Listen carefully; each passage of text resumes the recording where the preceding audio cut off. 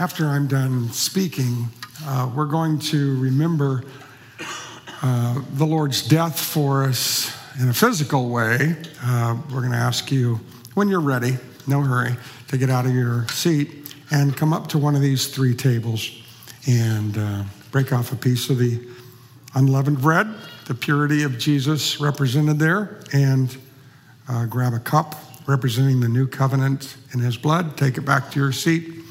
When all have been served, feel free to eat and drink as soon as you're ready, by the way. And then when all have been served, I'll come up and close us in prayer. I want to talk to you for a few minutes about purpose, about the purposes, the reason for Good Friday. But you know that 4 days ago on Monday, Notre Dame Cathedral burned in Paris. If you've had the privilege of being there for whatever reason, you probably agree with me that it's the most enjoyable, the best thing about all of France that I in my opinion, I absolutely loved it. And it's shocking to see an 850-year-old great structure, great in the history of Christianity, European Christianity, shocking to see it burn. It's so moving that when the firemen came in, despite the fact that the steeple first fell and then the roof fell, that what they saw when they came in was that the cross was still standing. And I think that's symbolic in a way of the fact that the religion of Christianity is burning, being replaced by secular humanism and Islamism in Europe. And in the West, Christianity, the religion of Christianity, is collapsing in many places and burning. But the important thing is that the cross still stands. I want to talk to you about the cross the next few minutes. I want to talk to you about 6 purposes of the cross. Why Jesus died for us. Somebody wrote a book a number of years ago. There was either 50 or 100 reasons why Christ died for us. I'll just give you 6 today, and mine will divide into 3 sections, 3 groups of 2 apiece. The 2 primal reasons, 2 personal reasons he died for us, and 2 practical reasons. I'll start with the practical. We'll go 6, 5, 4, 3, 2, 1. The 2 practical purposes. Number 6 is that the purpose of Christ coming to die on Good Friday was to destroy racial hostility. The hostility, the animosity, the prejudice between Jews and non-Jews when Jesus was here was in every way as serious as the hostility and prejudice between races and ethnicities and nations today. But Christ's death was purposed to destroy that racial hostility. For the great apostle wrote in Ephesians chapter 2 that with Christ's death, he broke down the wall of hostility, establishing peace through the cross. When you see these marriages, these weddings nowadays more often than you ever used to, and when you see the wedding, as I have, of a Christian Arab to a Christian Jew in Israel, when you see a marriage, a Christian marriage between a black and a white, a Hispanic married to an Asian, it is a snapshot of the unity that Christ came to establish on the cross to destroy hostilities between races, ethnicities, and nations, and to build a bridge of peace out of the wood of the cross. Number 5, the second of the 2 practical or relational purposes of Christ coming to the cross was to establish marital harmony, to destroy racial disharmony, to establish marital harmony. God's design was never for marriage to be painful, miserable, and yet many marriages are. Present company accepted, I'm sure. But that's what sin does. Sin makes us not get along with each other. It makes us treat each other badly. And Jesus died to change all that. That's what the Bible means when it says, when Paul writes in Ephesians 5, husbands, love your wives as Christ loved the church and gave himself up for her, meaning died for her. Ephesians 5. God's design for marriage is that the husband love his wife in the way Christ loved the church, sacrificing himself, and the wife respond to the love of her husband the way the church is to respond to Jesus Christ. This kind of love is possible because Christ came and died on the cross on Good Friday. Those are the two practical and relational reasons.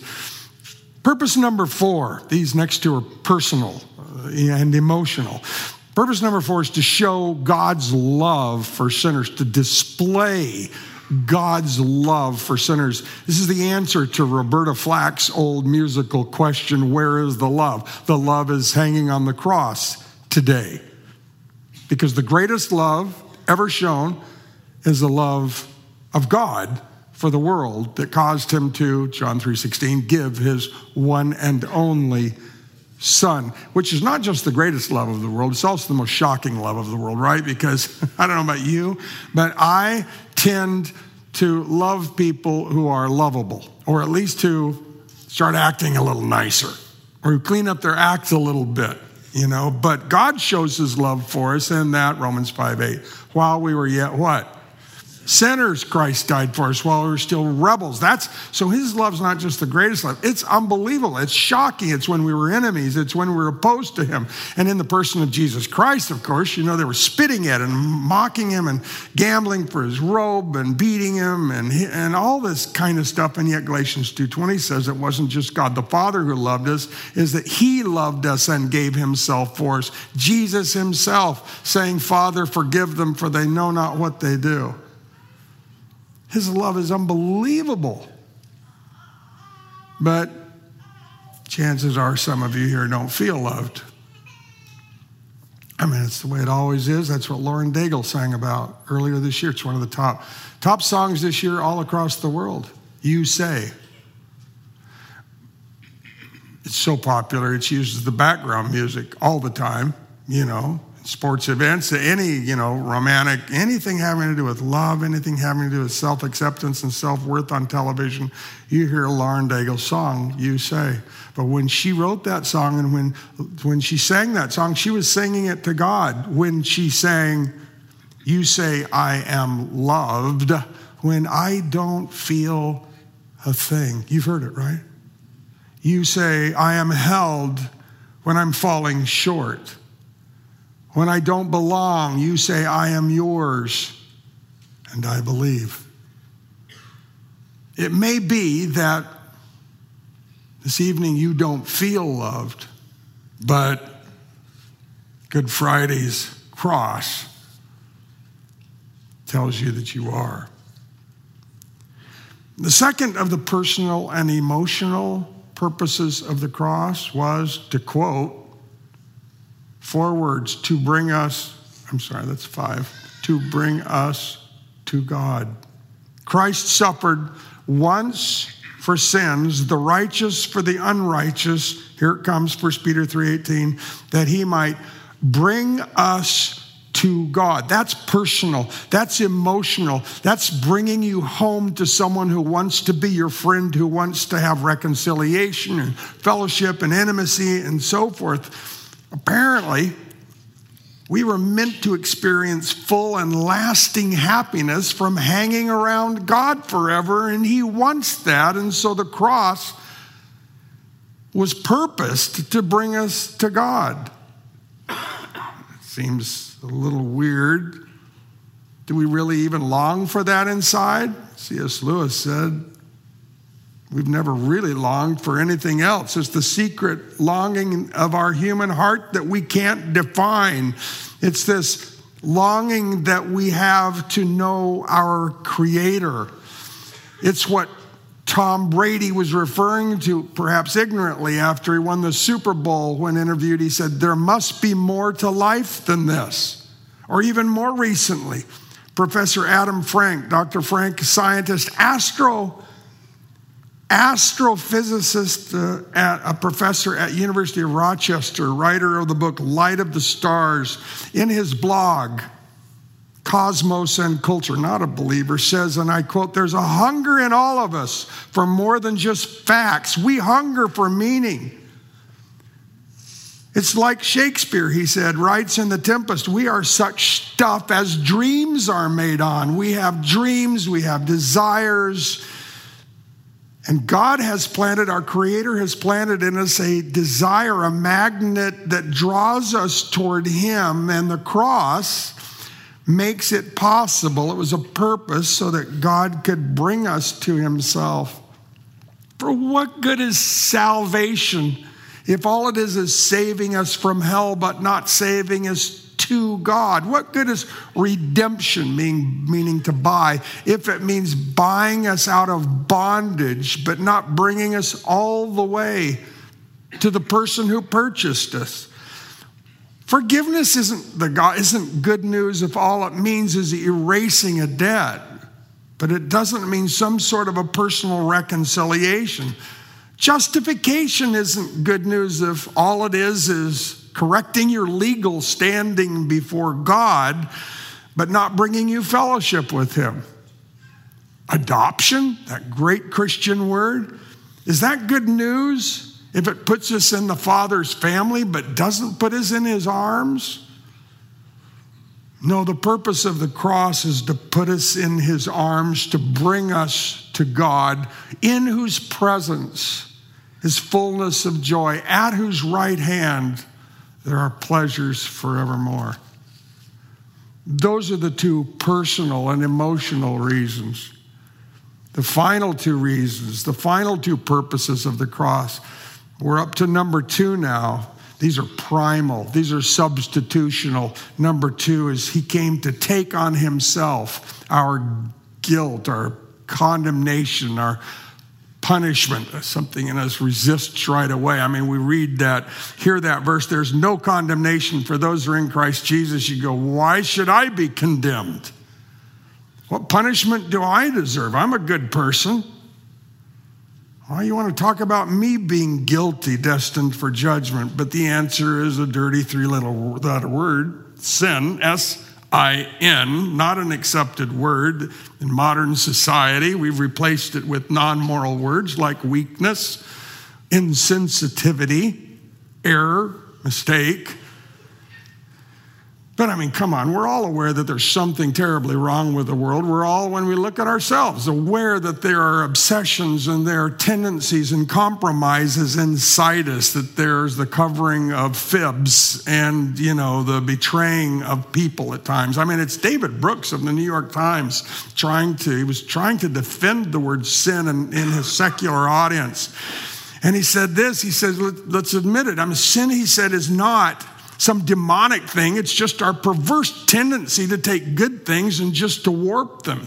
The same ambition that drives us to create a new company is what drives us to be materialistic and to exploit people. The same lust that leads to children leads us to cheat and commit adultery. The same confidence that leads us to creativity and daring is the same confidence that leads to self-worship and arrogance.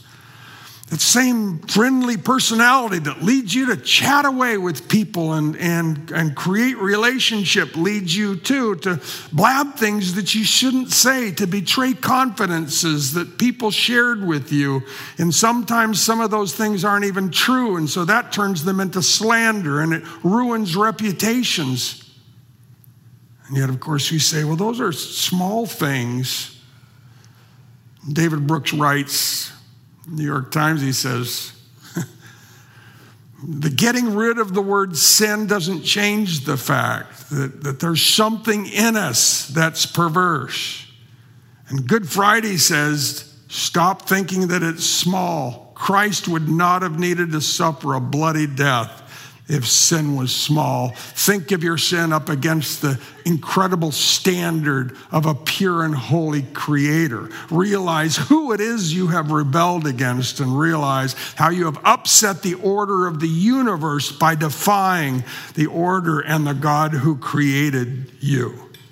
But because we think sin is small, we commit another horrible error. We think we can balance the records. We can make things right. We can get a little better. We can do some self-improvement, forgetting that, hey, it's impossible. Come on, look at you.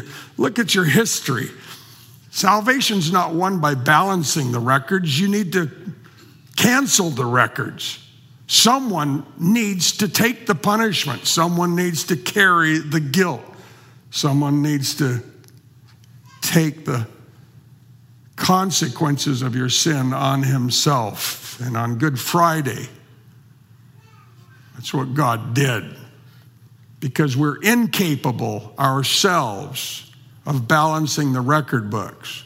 Christ came, lived the perfect life, hung on the cross, and Isaiah 53:6 puts it this way: God laid on him the iniquity of us all. He took our guilt, our condemnation, our punishment on himself, our curse. Said Paul, Christ redeemed us from the curse of the law by becoming a curse for us. But praise God, that gets us off this stupid performance standard where if I do this and this and this, if I'm slightly better than the other people I know, that therefore God will accept me. I'm sincere. I'm giving it a fair faith, try. We're not going to ever be saved because we're wonderful. If you're ever going to be saved, it's because he's wonderful. And he took your pain. He took your sin. He took your punishment because he's wonderful. Thank goodness. No. Thank God. Your goodness will never get you there. Well, I've talked enough on that one. A lawyer friend of mine raised a glass earlier this year and said in his toast, I love it, he said, well, maybe we'll get what we want, maybe we won't, but let's just hope we don't get what we deserve. He's exactly right. The other and final primal, the number one purpose tonight that Christ came was to give eternal life to all who believe him. Because if he took our condemnation, our punishment, our guilt, our sin, then he also took the death, the eternal death that's a punishment for us and therefore can give us eternal life. I met people who are in such pain. You have too, who don't wish for life. They even wish for death. At least they say they do. They want it just to end. The fact is, if you think about it, those moments when you feel like that, middle of the night type moments, you really don't wish for death. What you really wish for is relief, because you'd like to have the good times back again. You would. You'd like to have life and love and laughter and happiness. You'd like to have your best friends rise again from the dead and rejoin you. The longing of the human heart is to be like God, who put us in his image, and God loves life and loves laughter. C.S. Lewis was right. The deep longing of the human heart is for heaven, which is with God, and it's life eternal. Don't wonder whether or not you want life eternal. It's the secret longing inside you, and it is why Christ came to die today. He's put eternity in your heart. He's died to give you eternal life. When you get there, mind can't conceive, eye hasn't seen, ear hasn't heard the wonderful things God has prepared for his children.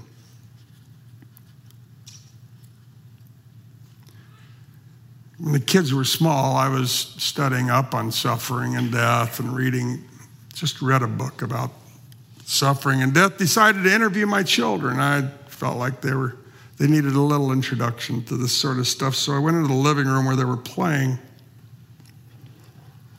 And I asked my oldest, a 6-year-old, who's sort of the resident theologian of the family, I said, Adriel, does God make all sick people get better? Immediately, she said, yes.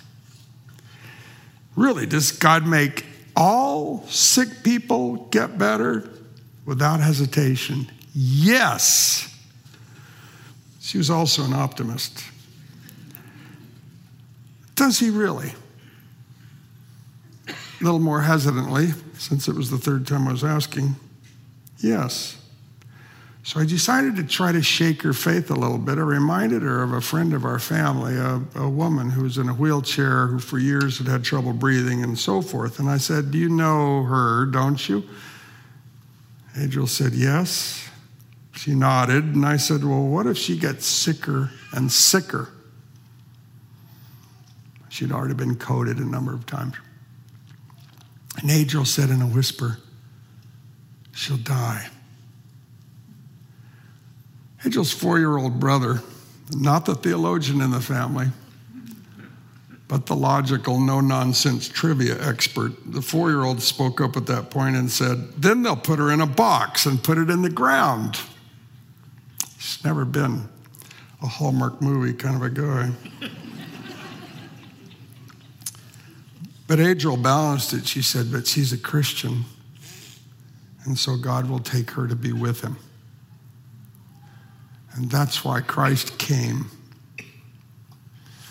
He came for practical reasons to destroy racial hostility and to establish marital harmony. He came for personal, emotional reasons to display, to show us his love for us even when we don't feel it, and to bring us to God. And he came for primal, fundamental reasons. He came to take the guilt, sin, punishment that should be stamped upon us. He took that for us, including our death, so that then he could give eternal life to all who believe in him. That's why he came. That's why he suffered this morning. That's why he died at 3 o'clock this afternoon. That's why you're here. Let's pray. Lord, we've come to remember, as you ask us to remember your death. We've been doing it with our voices. We've been doing it with our minds. Lord, bless us as now we do it with our hands, as we do it by taking the bread and drinking the cup and remembering your death until you come. In Jesus' name, amen.